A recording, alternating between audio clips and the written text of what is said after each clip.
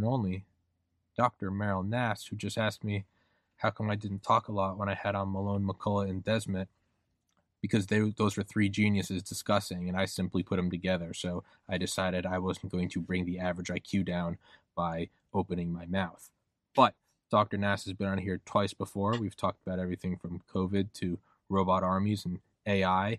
And today, because there was an article that I saw Dr. Malone not tweet, because he has been permanently banned from Twitter, but put on his Getter about you, and it was about your license being temporarily revoked for prescribing ivermectin and hydroxychloroquine, as well as, quote, spreading misinformation online. But the first two are things that, as you said, emergency use or emergency law by the state governor says that you cannot prescribe hydroxychloroquine until after the patient is confirmed to have COVID. And you said you followed those rules, but here we have you, a Hippocratic oath upholding physician, doing your duty, and you are being struck down, and they're trying to make an example of you to scare other physicians out of acting as they should, again, driving everyone towards these bottlenecks of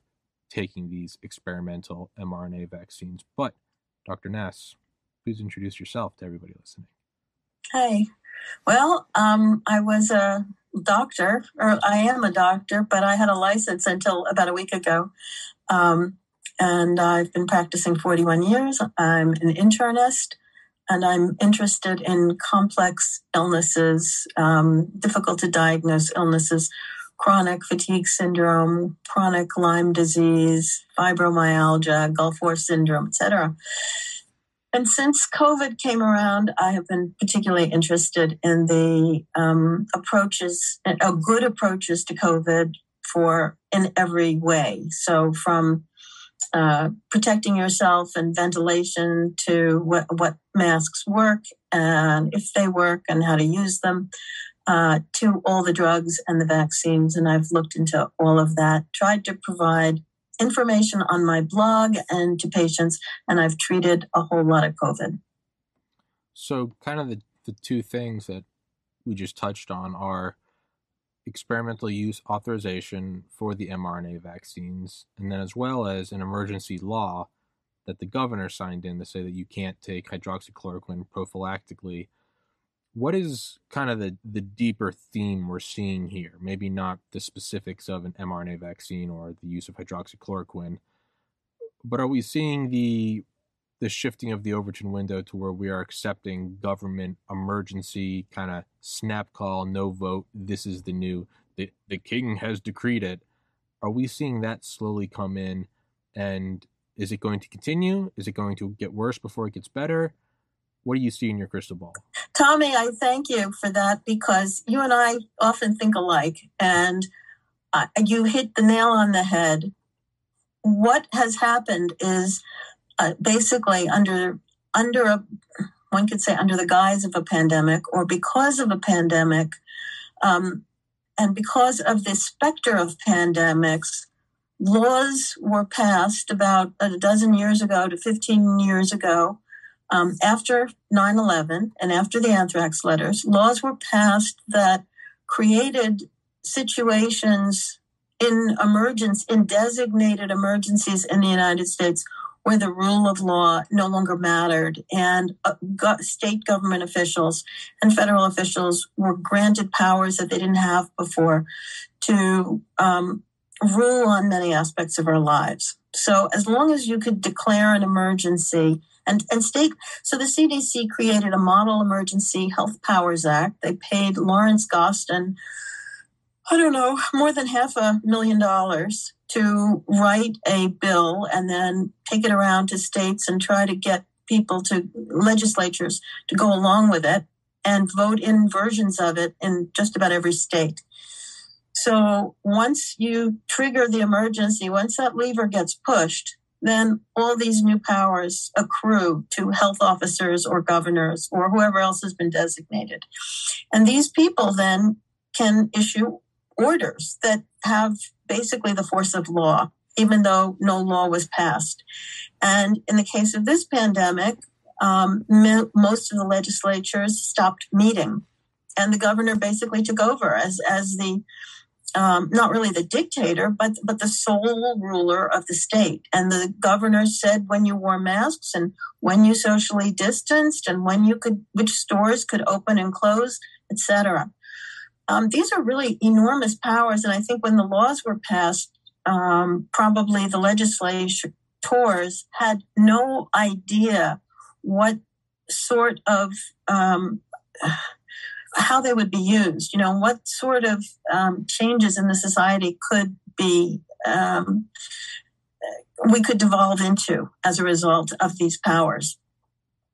Anyway, under the emergency rules, the governor decided back in March of 2020 that hydroxychloroquine could be used for acute cases of COVID, but not for prevention. And the justification for that at the time was that doctors were prescribing it for themselves and their families for COVID, and it would reduce the stockpile for people who really needed it, because supposedly it wasn't proved. We didn't know if it was going to work, and therefore you needed clinical trials before doctors started using it in patients, and therefore doctors had no business prescribing it for themselves or anyone else. The other excuse was that it might kill you, dangerous drug. Well, it can kill you if you overdose someone on it. Of course, any drug can kill you if you overdose someone on it. Overdose on water. Yes, you can overdose on a couple of gallons of water if you drink them too quickly. Brain will expand, yeah. Sorry, keep going. Watch that cat. That's why I don't open. When you ask how come you don't open your mouth, you're giving this beautiful monologue, and I'm like, if you drink too much water, your brain will explode. That's why I don't open my mouth.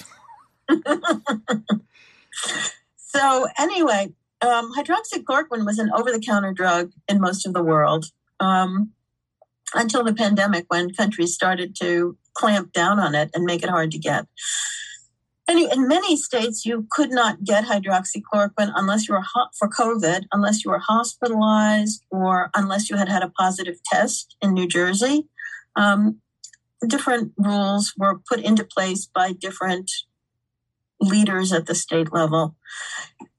It's unclear why this happened. It all happened at once. The end of March, beginning of April, about 30 states put in restrictions on the use of the chloroquine drugs.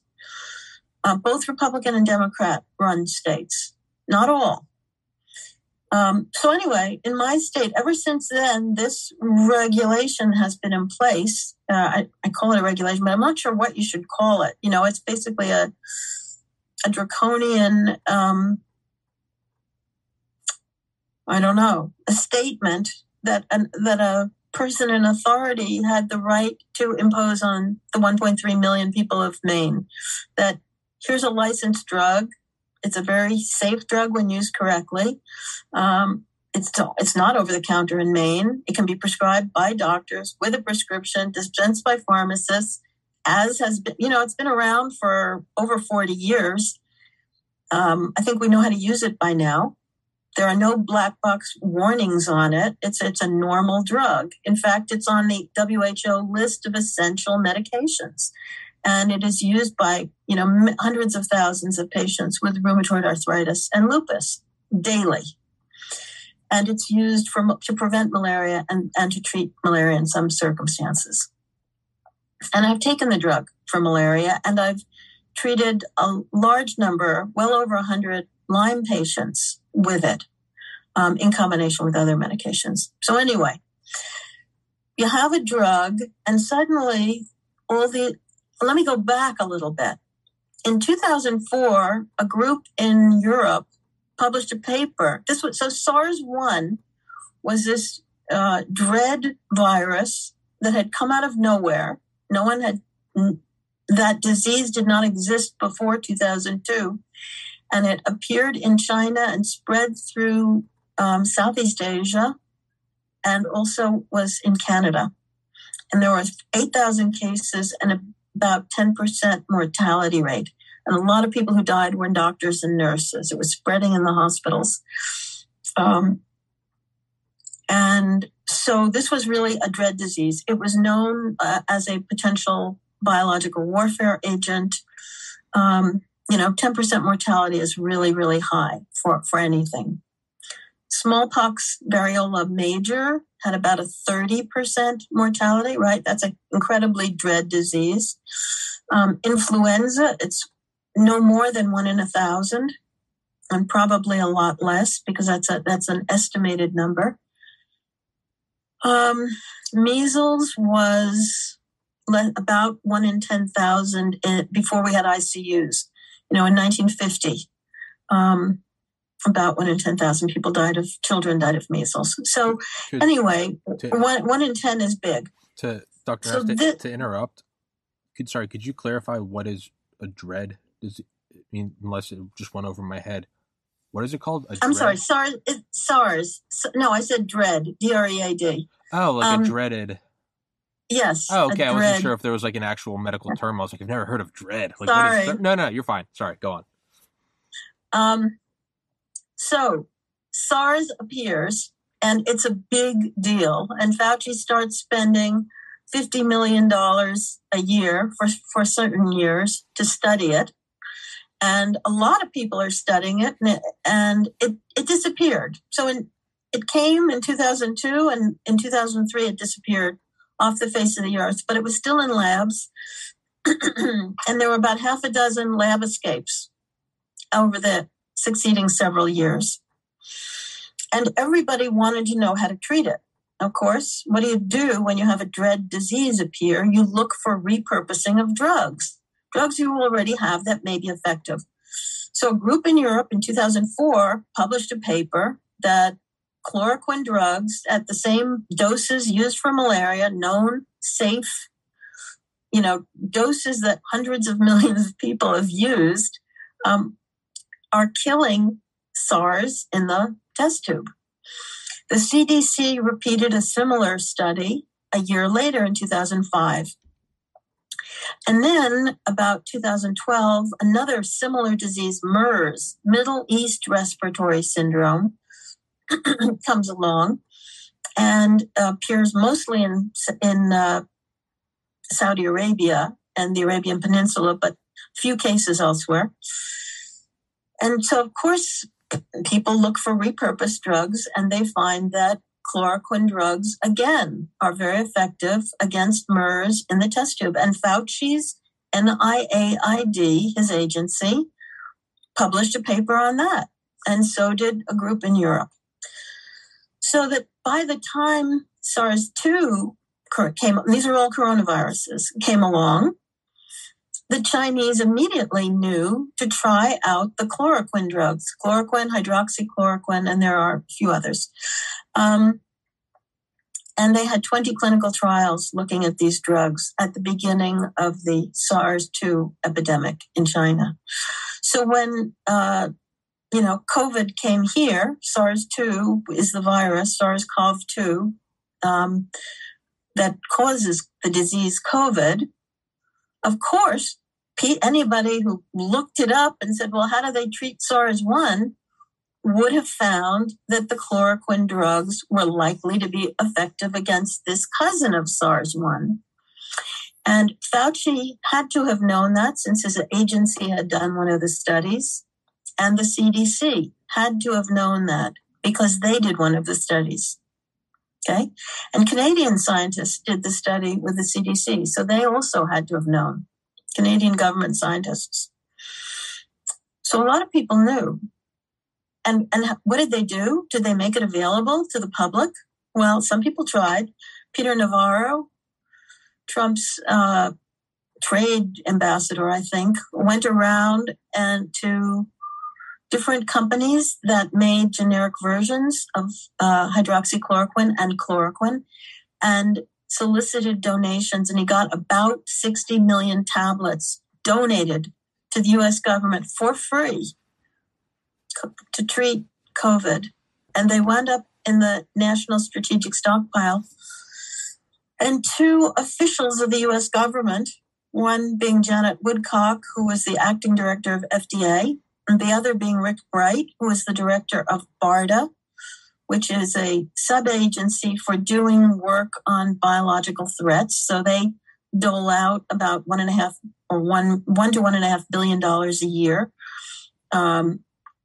to do research and produce products for biological threats. The two of them decided that these 60 million pills, instead of making them available to the public, would be restricted by issuing an emergency use authorization. Now, they fooled the country.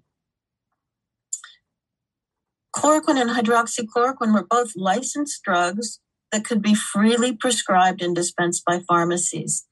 And all of that chloroquine and hydroxychloroquine within normal commerce, all of it that came from manufacturers through distributors to drugstores, had nothing to do with any EUA.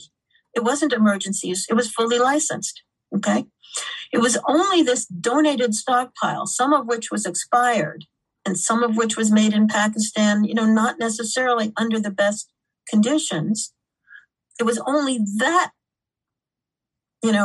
basket of chloroquine and hydroxychloroquine that had an EUA placed on it because it was not made under, FDA approved conditions.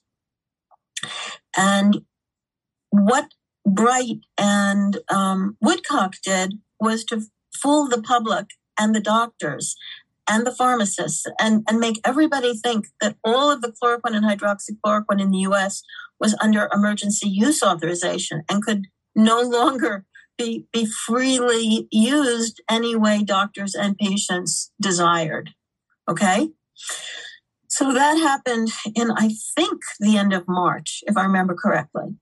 And so the restriction placed on the EUA pills was that they could only be used for hospitalized patients. Now that was basically, in my opinion, a crime because the drug doesn't work. By the time you're hospitalized, you've generally been sick for about 10 to 14 days, and it's too late for the drug to work. You're not growing any virus anymore. The virus has been in your system, has replicated for a week or 10 days, and is gone. And now, at the time you need to be hospitalized, you're dealing with an inflammatory, autoimmune, cytokine storm illness that needs to be treated completely differently than by killing virus. It needs to be treated with immune suppressants and, things to prevent blood clotting, etc. So by restricting the drug to hospitalized patients, they made sure it was dispensed in a way where it was not going to be useful and it would look like it didn't work for this disease. And doctors didn't know what was going on. They'd never heard of EUAs before. And they just went along with it. Now, I knew about EUAs because I worked with a group that brought a lawsuit about the license of anthrax vaccine. We got a judge to remove the license. And within weeks, the federal government had slapped an emergency use authorization on anthrax vaccine so it could still be used for soldiers even without a license. And then they tried to mandate it. And then we went back to court and the judge told them, you cannot mandate an experimental product. So that's basically all the case law on the mandating of EUAs. There's no other case that's been brought in the United States. And that's how it sits. EUAs are experimental products. There's no question about that because anything that is not a licensed product is defined in U.S. law as experimental. Whether it's used in an experiment or whether you're just giving it to people because you think it works and you're not collecting data, it doesn't matter. It's still, by definition, experimental. Now, if it's experimental, that means the Nuremberg Code applies. You can't force people to be experimental subjects. And federal law says the same thing. So there you have it. We have these now vaccines for COVID, and all the vaccine available in the United States, despite what President Biden or Janet Woodcock would have you believe. And we know Janet Woodcock is not the most reliable source. She is still the acting director of the FDA. She's due to leave the position any moment. She's had her year as acting director. She can't do it any longer by law, but they haven't approved another commissioner yet. So anyway, what we have now is an FDA under Janet Woodcock that gave a license to one vaccine for COVID, which was the Pfizer vaccine, only for adults, only for the first 2 doses, not for any boosters. And then Pfizer, because by giving it a license, that meant the licensed vaccine would have normal liability. Pfizer said, we're not making it available in the United States until you use up the EUA product, the emergency use authorized product, for which Pfizer has no liability. You can't sue anybody if you get injured or killed from a vaccine. So basically, all the vaccines, the Moderna, the J&J, which is also called Janssen, and the Pfizer BioNTech vaccines in the United States that are available, the only ones you can get right now are all emergency use authorized. Every one of them is experimental, and by law, they cannot be mandated.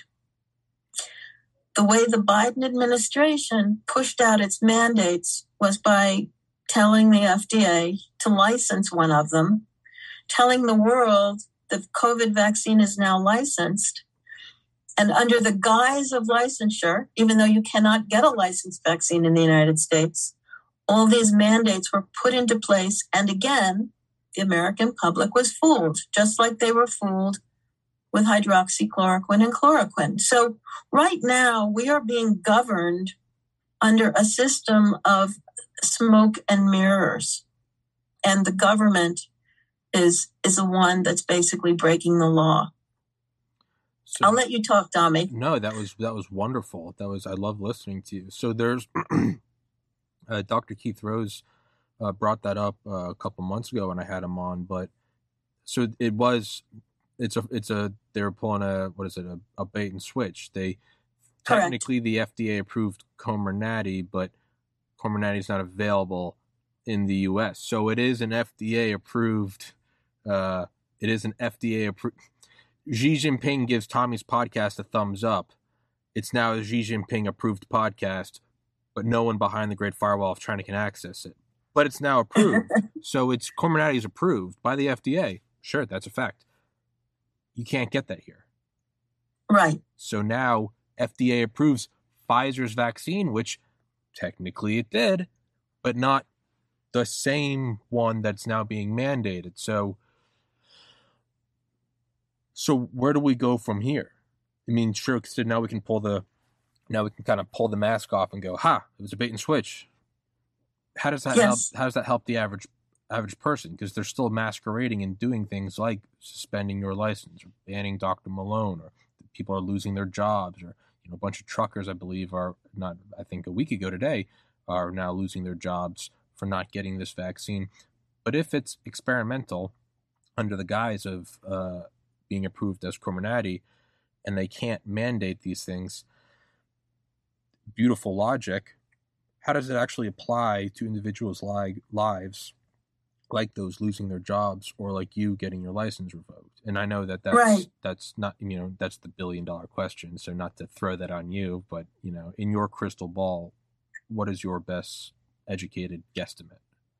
Well, I think the people who right now are most subject to the mandate as a class are the healthcare workers, since the Supreme Court chose to completely avoid this issue of the legality and emergency use and mandates, and that the Supreme Court also chose to completely bypass the question of whether the vaccine is even effective anymore against Omicron. Okay, so that has not been adjudicated by the Supreme Court. So don't think that all your possible ways of getting relief from this terrible situation of mandates have gone by. They haven't yet. This can still there are cases that can go up to the Supreme Court on the mandates. I would say that, the best thing is for lots of healthcare workers to get together and bring a lawsuit. I mean, if they've lost their jobs, they deserve to be reinstated and get back pay. It has happened before, very rarely, that nurses who brought suit against hospitals that let them go because they refused a vaccine when they had a valid reason to refuse, they had to be reinstated with back pay. So I would say, for a group to come together and mount a lawsuit would be a very good thing. I'm sure the federal government would be trembling in their boots if that happened. The reason we don't have justice in the United States is because mounting legal cases is so expensive. Nobody can do it because it could be 500,000, 1 million more. How many, nurses have $1 million to throw away at a court case and they might lose? They don't. But when, 1,000 or 100,000 get together, then it becomes much less burdensome and you can do it. So that is one thing I would recommend. And you need people who've been harmed. You have to have standing in order to bring these cases. So those people who have had to lose their jobs are exactly the right ones who can bring a lawsuit and try to turn some of this around.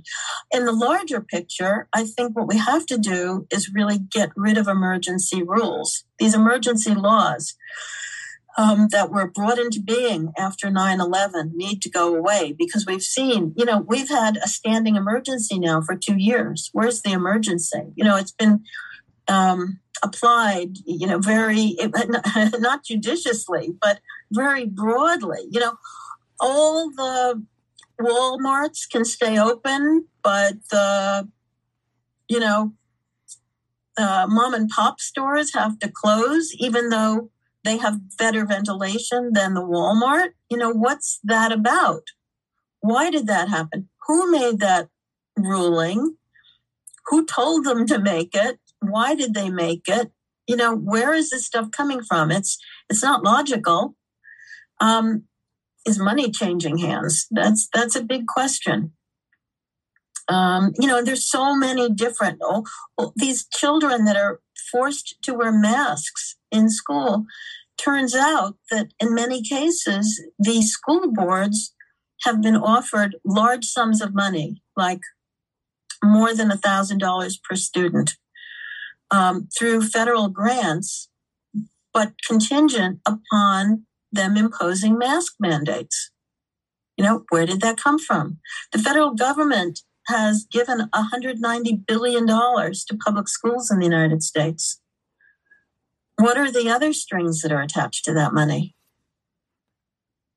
So these are things we need to investigate, and we need to get this stuff sorted out quickly. Unfortunately, we have very few legislators who want to, rattle the cage. I think once it hits a critical mass, and I know I've been saying that for a year, but I think once it hits a critical mass, we will see something happen. It's creeping into too many people's everyday lives, right? It's very easy to see something when the economy's going well and everyday life is hunky-dory, and you see someone saying, we need to stop this, and you're like, yeah, I get it. Ed Snowden came out and was like, this Patriot Act is being abused, but it's like, yeah, but I'm going to spring break tomorrow. You don't really think about it, but it's no longer a dude on a webcam in Moscow talking about how our freedoms are being taken away.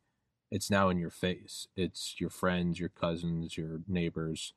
I believe it will. I mean, I look at it optimistically because we're already seeing nurses who were fired for not getting the vaccine mandate be rehired at a higher salary.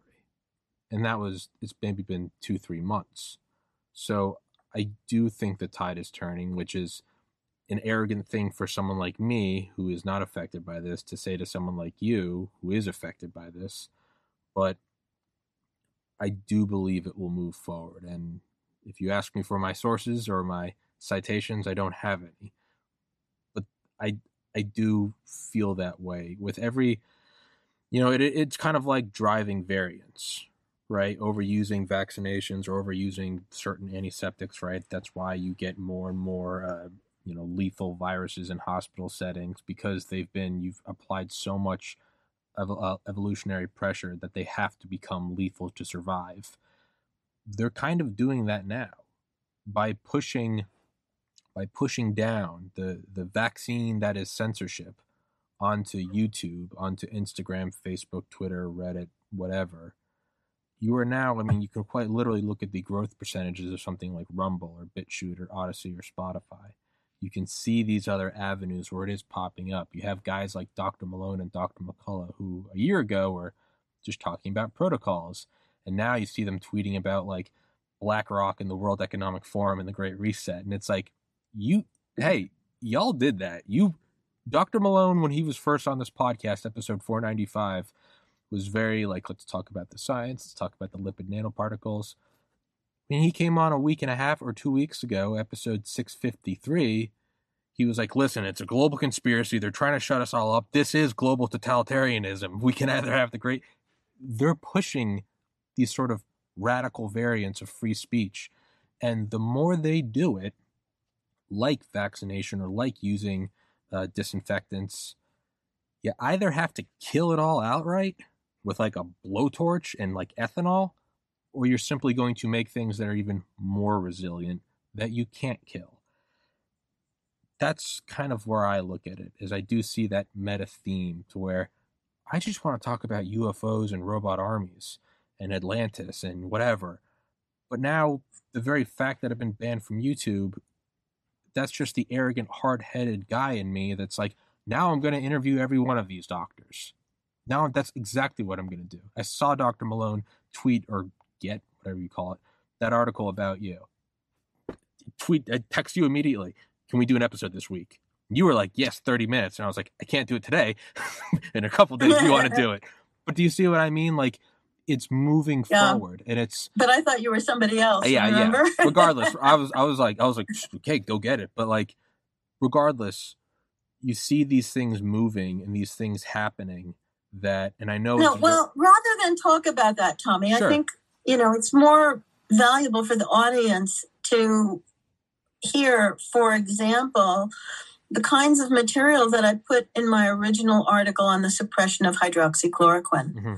So that article, which I wrote in June of 2020, at the time talked about 27 different ways hydroxychloroquine had been suppressed in the United States and in some other countries. And then subsequently, I added 30 more ways the use of hydroxychloroquine for COVID had been suppressed. It's a really quite effective drug when used in the first week of illness. It reduces the endpoints. Endpoints in different studies may be hospitalizations, maybe deaths, maybe progression of disease. They're all different endpoints. But anyway, it can reduce those negative endpoints by about 2/3. And that's huge. And if you use multiple drugs, you can have even more of an impact. And it's cheap and it's available. And you do have to check what other drugs people are on. You can't just throw it into a mix of other medications. There are, warnings about contraindications and drug interactions.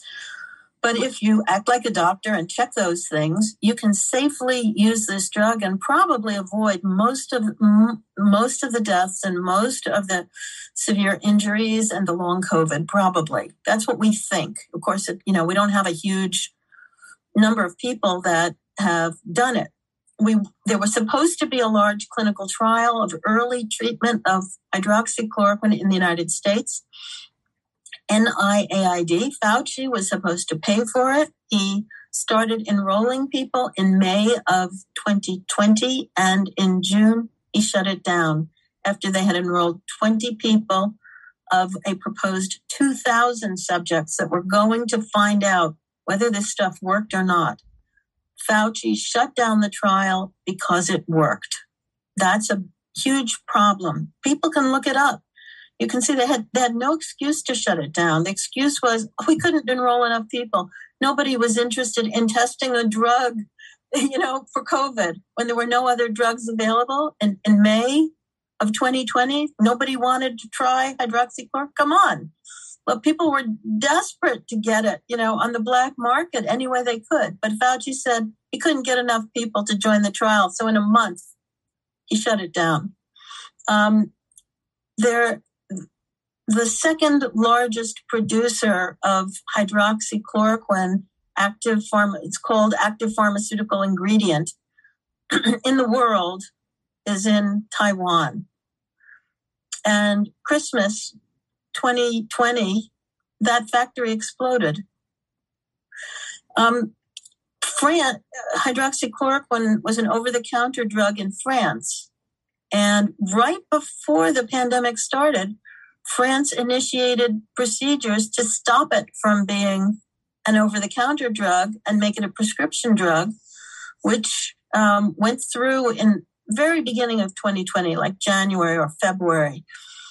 And shortly after that, the entire stockpile of hydroxychloroquine in Paris in a government pharmaceutical warehouse disappeared, supposedly stolen or something happened to it.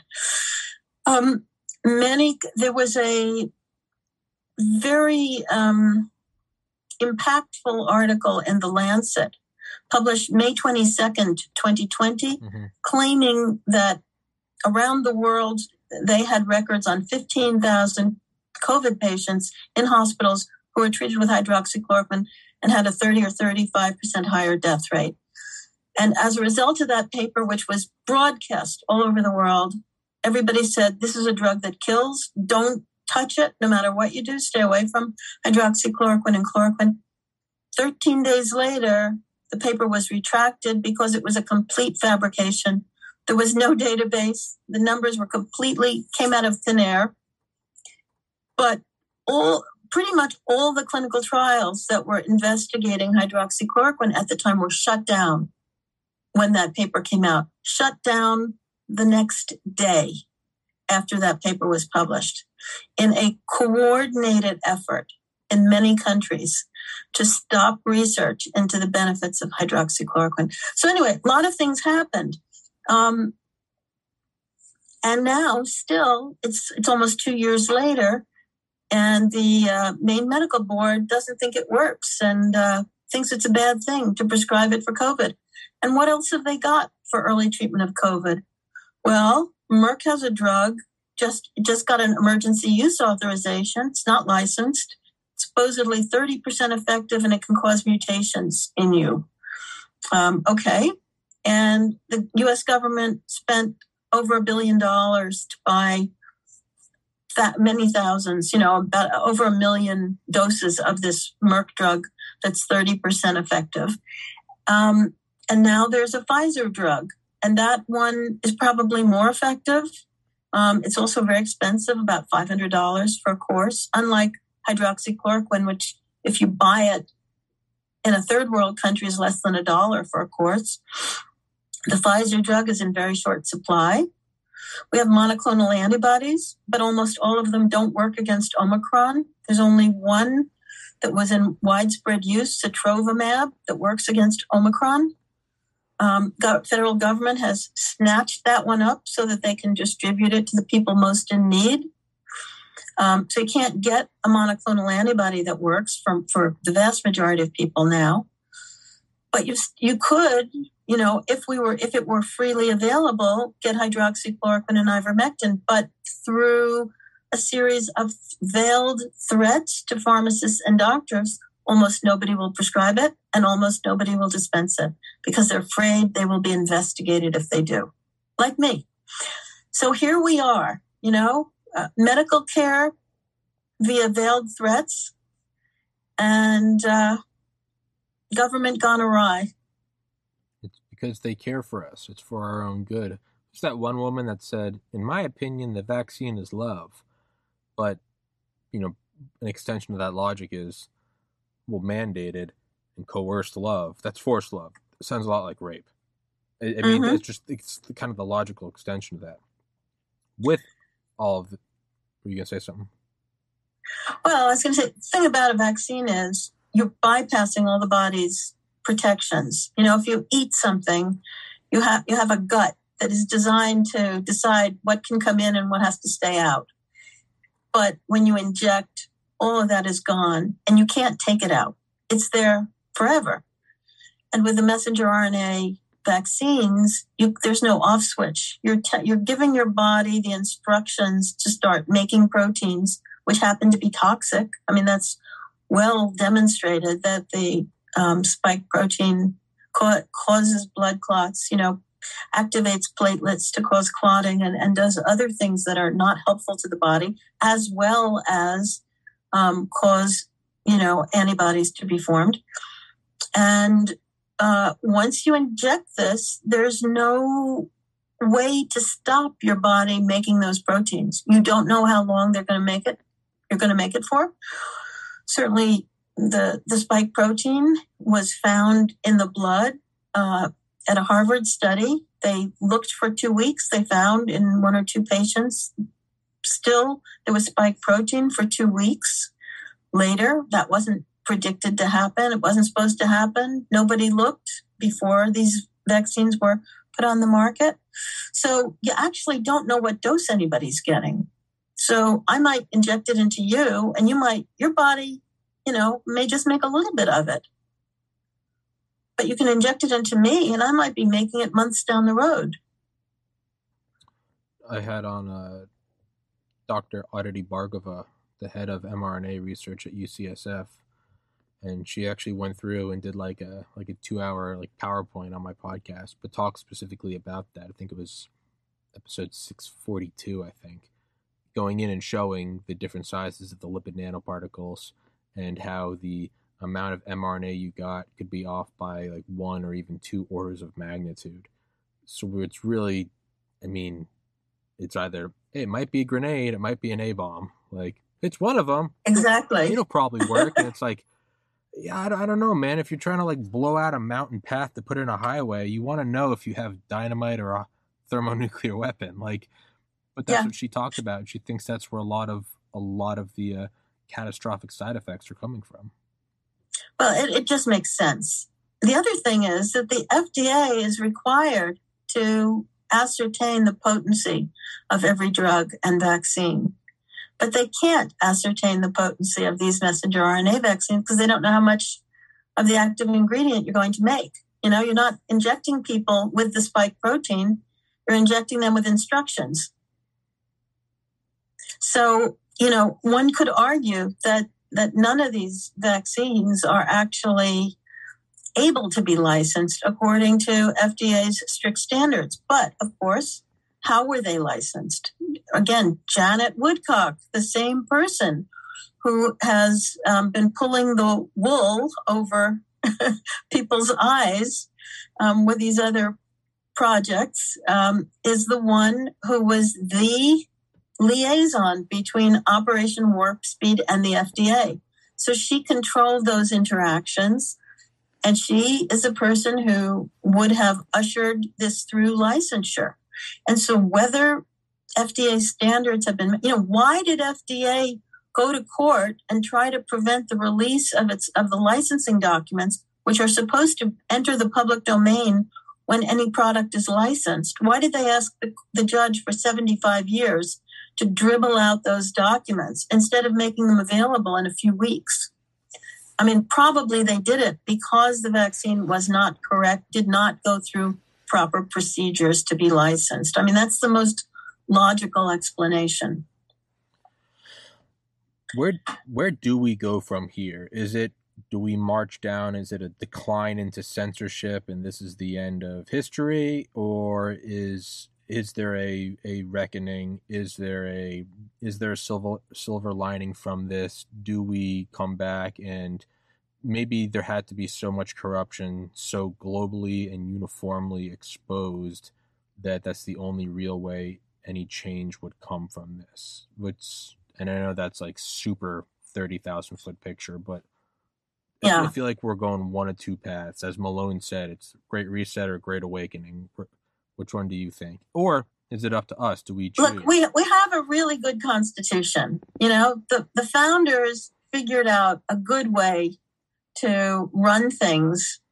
And the problem is that we've bypassed the Constitution. We've bypassed the Bill of Rights. The First Amendment says freedom of religion. The government cannot abridge freedom of religion. Government cannot abridge freedom of speech. 14th Amendment says states can't abridge it if the feds say if the feds say this is your right, the states can't take it away. And I would argue that in my case, the state is trying to take away my free speech. But I would also argue that most of the states tried to take away freedom of religion.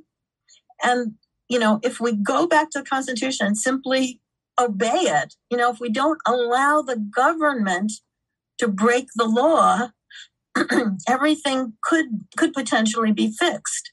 What we have to do is take the law seriously. And, we have to clean house.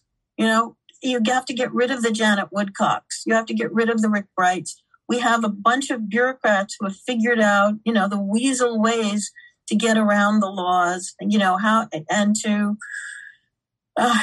a whole system that is basically run by industry, and we can fix it if we want to. But when it's so expensive to run for office, basically everybody has already been bought and sold before they ever get into office. And that's happening even at the state level. So we have to figure out a different way to finance elections. Maybe we have to impose term limits. I'm not sure. That probably needs to be done in all states, because the ones, that don't impose term limits will have an advantage in terms of seniority in Congress. Their people will get the chairmanships, which have a lot of power. I mean, there's plenty that can be done. If the people say that's it, we've had enough. The people have not been told by the mass media what's really going on. And I think, if we have to wrest the mass media from industry, we probably have to break up industry. A new antitrust regime. But it's fixable, and the people are good. People want what's good for themselves and other people. There's only a small number of criminals. Yeah. But unfortunately, the criminals are running the show. Yeah. No, I tend to agree with that wholeheartedly. The vast majority of people are understanding, reasonable people who want a roof over their head, want a safe neighborhood for their kids, an adequately good paying job.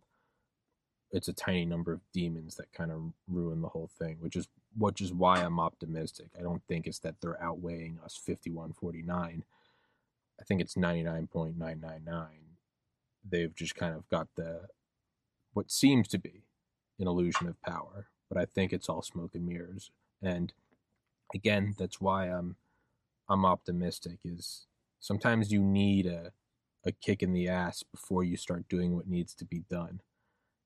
And now I look at it as like it's now creeping into everyone's everyday lives. We're going to inject your kids. Your doctor is no longer going to be your doctor. You're booted from the internet. You kind of need something like that to touch everyone before there's a critical mass of people that actually stand up and make change. As we wrap this one up, how can people help you? Dr. Nass, where'd you go? I don't need help. I'm good. Okay. Thank you. Okay. I'm going to have to run. Oh, okay. All right. Well, Dr. Nass, I will text you this episode when it's up. You have a wonderful day. Thank you. Bye-bye. Recording stopped.